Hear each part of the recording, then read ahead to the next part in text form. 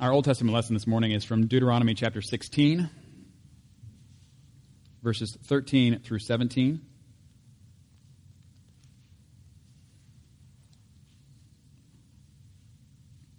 Deuteronomy 16, verses 13 through 17. Likely not the passage you read for your morning devotions today, but an important passage nevertheless. This is, once again, in Deuteronomy where the people are about to enter into the land that God had promised their ancestors, and before they go in, Moses is reminding them of how they are to live in this land as God's people with him as their God. Before we read, let us pray. Heavenly Father, we do thank you again for this day that you have made, and God, we thank you for your word that you have given to us. Lord, we pray that this morning you would help us to hear your word. Help us to truly hear it. God, that we would know better what you are saying, that we would know better who you are. That we would know better who we are as your people. And that, Lord, that by your word and by your Spirit, you would change us ever more, even today, into the people that you have created us to be in relationship with you through Jesus. It's in his name that we pray. Amen. Deuteronomy chapter 16, verses 13 through 17. To celebrate the festival of tabernacles for 7 days after you have gathered the produce of your threshing floor and your winepress. Be joyful at your festival, you, your sons and daughters, your male and female servants, and the Levites, the foreigners, the fatherless, and the widows who live in your towns. For 7 days celebrate the festival to the Lord your God at the place the Lord will choose. For the Lord your God will bless you in all your harvest and in all the work of your hands, and your joy will be complete. 3 times a year, all your men must appear before the Lord your God at the place he will choose, the festival of unleavened bread, the festival of weeks, and the festival of tabernacles. No one should appear before the Lord empty-handed. Each of you must bring a gift in proportion to the way the Lord your God has blessed you. Turning then to our New Testament lesson, Ephesians chapter 5, verses 8 through 14. And here again we have Paul writing to the church in Ephesus as how now we live in light of who Jesus is, what he has done, and who he is making us to be as his people. Ephesians 5, verses 8 through 14. It says, "For you were once darkness, but now you are light in the Lord. Live as children of light. For the fruit of the light consists in all goodness, righteousness, and truth. And find out what pleases the Lord. Have nothing to do with the fruitless deeds of darkness, but rather expose them. It is shameful even to mention what the disobedient do in secret. But everything exposed by the light becomes visible, and everything that is illuminated becomes a light. This is why it is said, 'Wake up, sleeper, rise from the dead, and Christ will shine on you.'" This is the word of the Lord. Thanks be to God.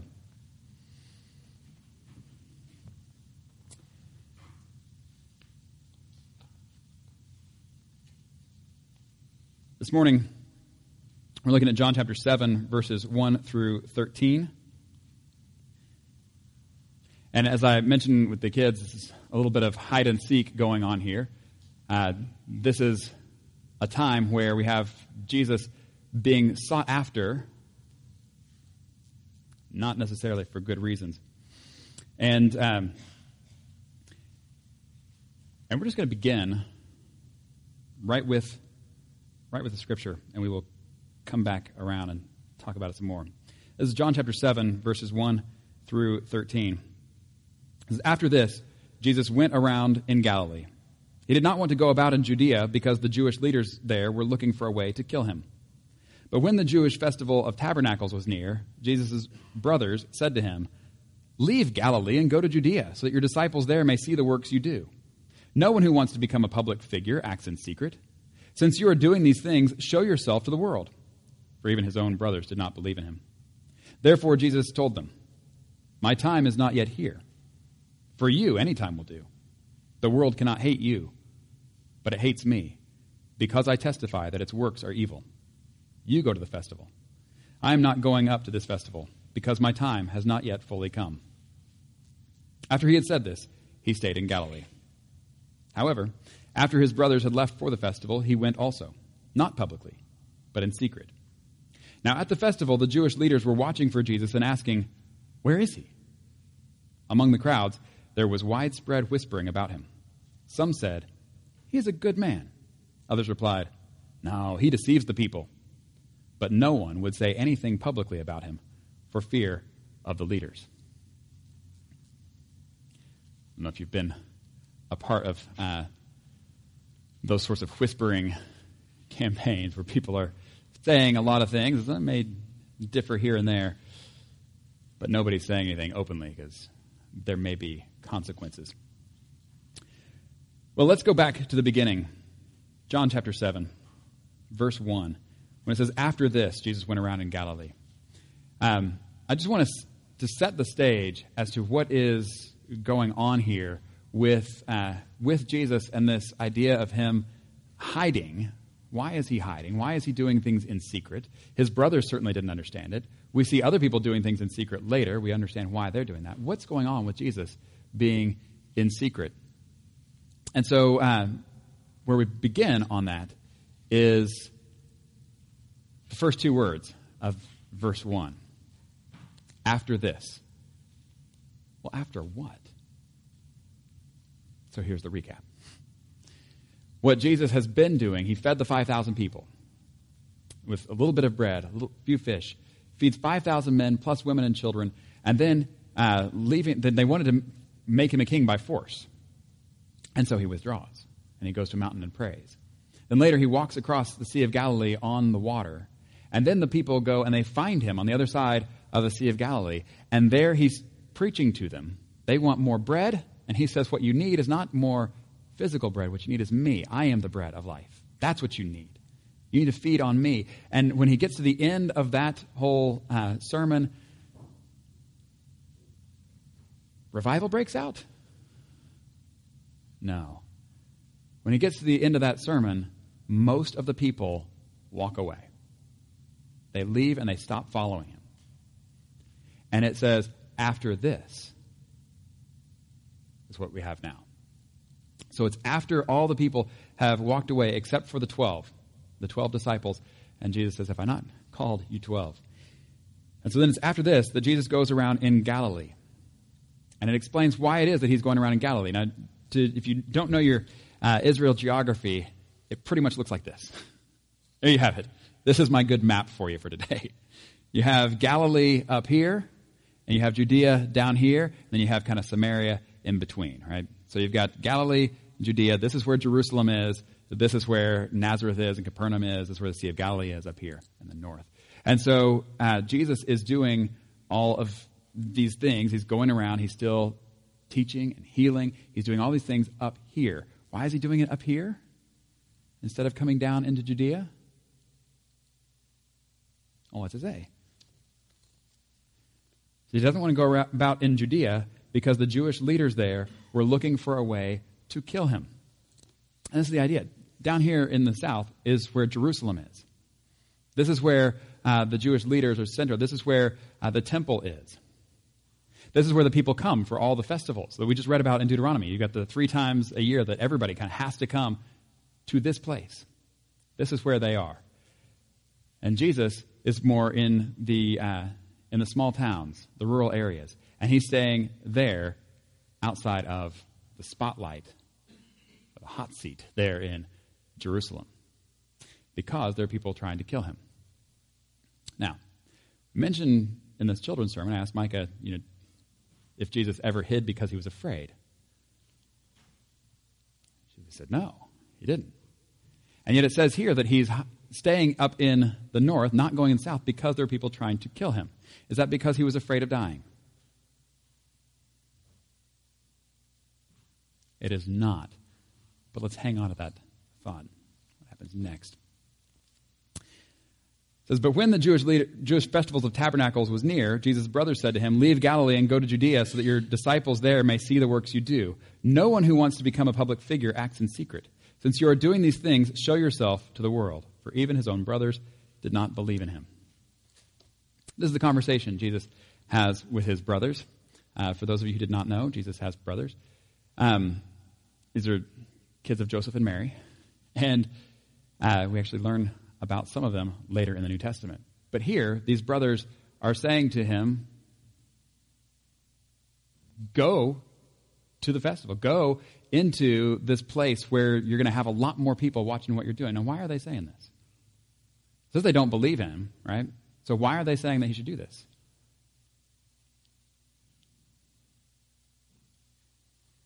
Anybody here have brothers? No, these brothers are encouraging him to go there because even though they don't believe in him, it's one of those things where it's like, look, if you are this Messiah, we don't think you are, but if you are, then surely one of the things that means is you're going to want everybody to be following you. If you're going to be this next king over Israel, then that means you've got to get everybody following. You've got to win the popular vote, so to speak. They didn't do it that way, but you've got to get the approval of the people. And you're not going to do that up here in Galilee. Nobody in Jerusalem cares. What you need to do is, if you're going to do this for real, you got to go to Jerusalem. That's where the people are. That's where the power center is. You got to go there. You got to make yourself known publicly to everyone. That's how this works. And so this is one of those things where they don't believe in him, and yet they're kind of trying to call his bluff. That's how I read it anyway. But they're trying to call his bluff, that he's saying that he's someone special, and they're like, no, you're not. Because if you were someone special, you'd be going to Jerusalem. That's where the special people go. But you're not. So they're trying to force his hand. Go on, go do it. And he doesn't. And he doesn't. Now, why does he not? Is it because he's afraid? Is it because he's not someone special? Why does he not go down to Jerusalem? His brothers kind of have a case, don't they? It sort of makes sense that if he's someone special, he'll go to Jerusalem, but he doesn't go. Why does he not go?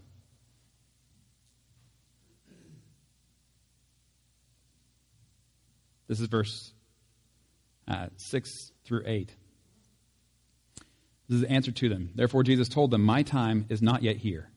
For you, any time will do. The world cannot hate you, but it hates me because I testify that its works are evil. You go to the festival. I am not going up to this festival because my time has not yet fully come. Why does he not go to the festival? Because it's not time. Is he going to go to Jerusalem later? Is he going to go to Jerusalem publicly later? He is. Now, if we fast forward, we'll see that, this is one of those festivals. Let me back up a second. This is one of those festivals we just read in Deuteronomy that 3 times a year everybody's coming to Jerusalem for these festivals. And each time they come, they're coming from all around. And so they're traveling together in these large groups, all going together. Now, if we fast forward, there's going to be an upcoming Passover where everybody's going to come to Jerusalem. And Jesus does come publicly with everyone else, being proclaimed as someone special. You remember this? We celebrate as Palm Sunday when people are putting down palm branches, they're throwing their coats down, and they're all screaming and shouting and praising him. Blessed is he who comes in the name of the Lord. Right? This is the time that is his time. And it's because he comes so publicly, with the people cheering and shouting and proclaiming who he is. It's because of this, in part, there's some other reasons as well, but partly because of this arrival in Jerusalem this way, that 5 days later, Jesus is dead.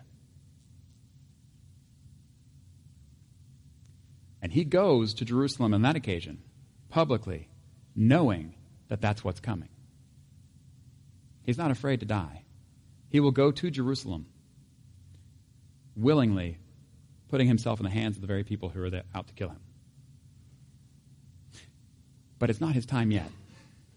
That's what he says to his brothers. There will come a time where I will do just what you're saying. I will go to Jerusalem, but I'm not the kind of king that you think that I am. And so when I come, I'm not going to go to Jerusalem to throw out the Romans, to throw out the other Jewish leaders, and to take my seat upon a throne. I'm going to go to Jerusalem and I'm going to take my place on a cross. The powers who are there are going to kill me. But it is only through his death that he actually overthrows the powers that are behind all the powers.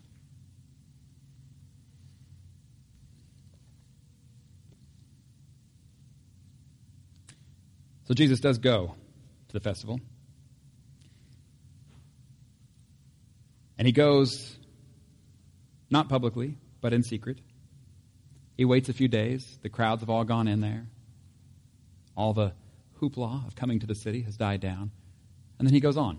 He goes on in, and when he gets there, if you read ahead, he doesn't stay hidden the whole time he's there.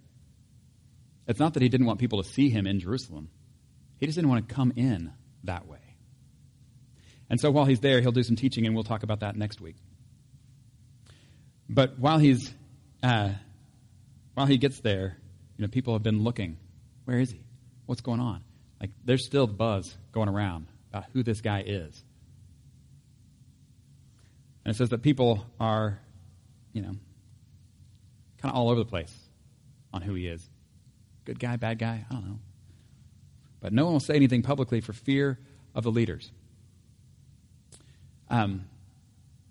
Pride and fear. Those are two motivators we deal with a lot. And, we talk a lot about the instincts that we have, sort of fight or flight, and how one of the things that Jesus calls us to is not either of those, but something else. And we see all the different ways that he calls us to stand firm without the fighting or without the fleeing that comes by instinct. But here we see something similar, maybe taken a little bit further, in the motivations that we have of pride and fear. Now, if you are trying to motivate someone else, those are probably your typical go-tos. You'll either try to flatter them, build them up with pride, so they will then do whatever it is you wanted them to do, or you will threaten them with fear. This is the whole carrot or the stick kind of thing. Threaten them with the fear of what will happen if they don't do what it is you want them to do. This is how we tend to try to motivate people in in our everyday life and world. And what we see with Jesus is the same kind of thing. We see his brothers who are trying to build up his pride. Look, if you are who you say you are, if you are this someone special, then you're going to go to Jerusalem. Go on. Come on, let's go. Let's go to Jerusalem and show everybody just how special you are. And does their flattery work? Does his pride get in the way? No, he's not chasing pride. They say, actually, nobody who, what is it? Oh, I gotta find this exactly.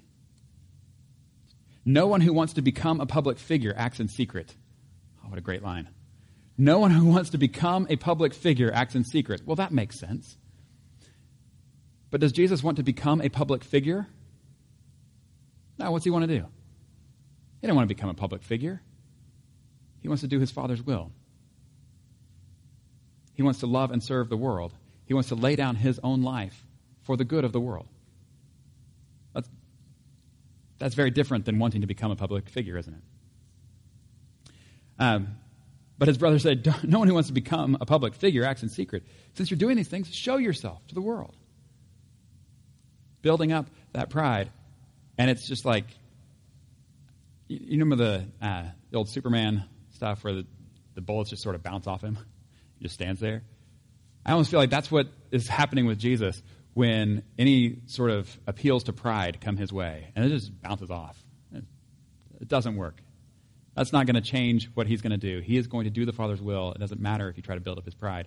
On the other hand, then you have the motivator of fear. That's why the people in Judea are not speaking out publicly, because they are afraid. And we'll see fear is one of those things that runs all the way from Genesis chapter 3 on through most of the rest of the Bible, because you have, from Adam and Eve on, you have this fear of what's going to happen. And that doesn't motivate Jesus either. He's not motivated by fear. He is motivated by love that he has with the Father and the Father has for him and he has for the world. This is his motivator. And so when we see the fear of the crowds, we see the same thing in the disciples even after the resurrection on Pentecost Sunday. Why are they all hiding together? Because they're afraid.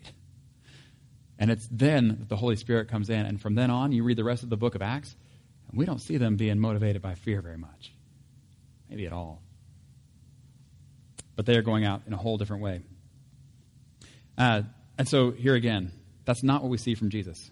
He's not acting out of pride. He's not acting out of love.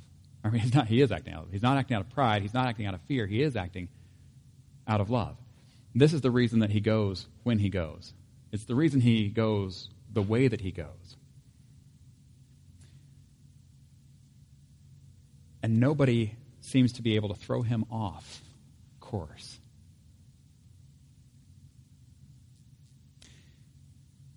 I want you to look this week as you go through the events of your days, not only how it is that you may be tempted to motivate others with pride or fear, but how others may be trying to motivate you that way. And also just the way in which your own heart tends to try to motivate you these ways. The things that you do, are you doing them because you're being motivated by pride? Because you're being motivated by fear? Or are you being motivated out of love for God and for others? That's what we see with Jesus. Let me tell you, sometimes we think that, man, if I had all the power in the world, if I had all the power, I could do whatever I want, whenever I want, right? Isn't that kind of how we think about that? If I had all the power, I could do whatever I want, whenever I want. But then we look at Jesus, who has all the power in the world. And in his conversation with his brothers, he basically says to them, you can go whenever you want, but I can't. And why can't he? It's not because he's not powerful enough. It's because love is by nature limiting. Love is by nature limiting. When he says, I am going to give myself for the world because of my love for them, that means I can't go to this festival with you guys. I'm sorry. I have to go a different time, or this plan doesn't work. Love is by nature limiting. I can say a lot more about that. We're not going to, but just keep that in mind. Just that phrase itself. Love is by nature limiting. But it is limiting for the good of others. And it is this self-limiting love that takes Jesus to the cross, but it is the self-limiting love that fulfills that power that he has. His power that is made perfect in weakness, as it says. His power that turns the cross into a throne. That power that changes the people who are afraid and the people who no longer have anything to fear. To people who are proud in themselves and their own accomplishments. And to people who are humble, who are servants, in their relationship with God, their Creator, and Jesus as their Savior and Redeemer.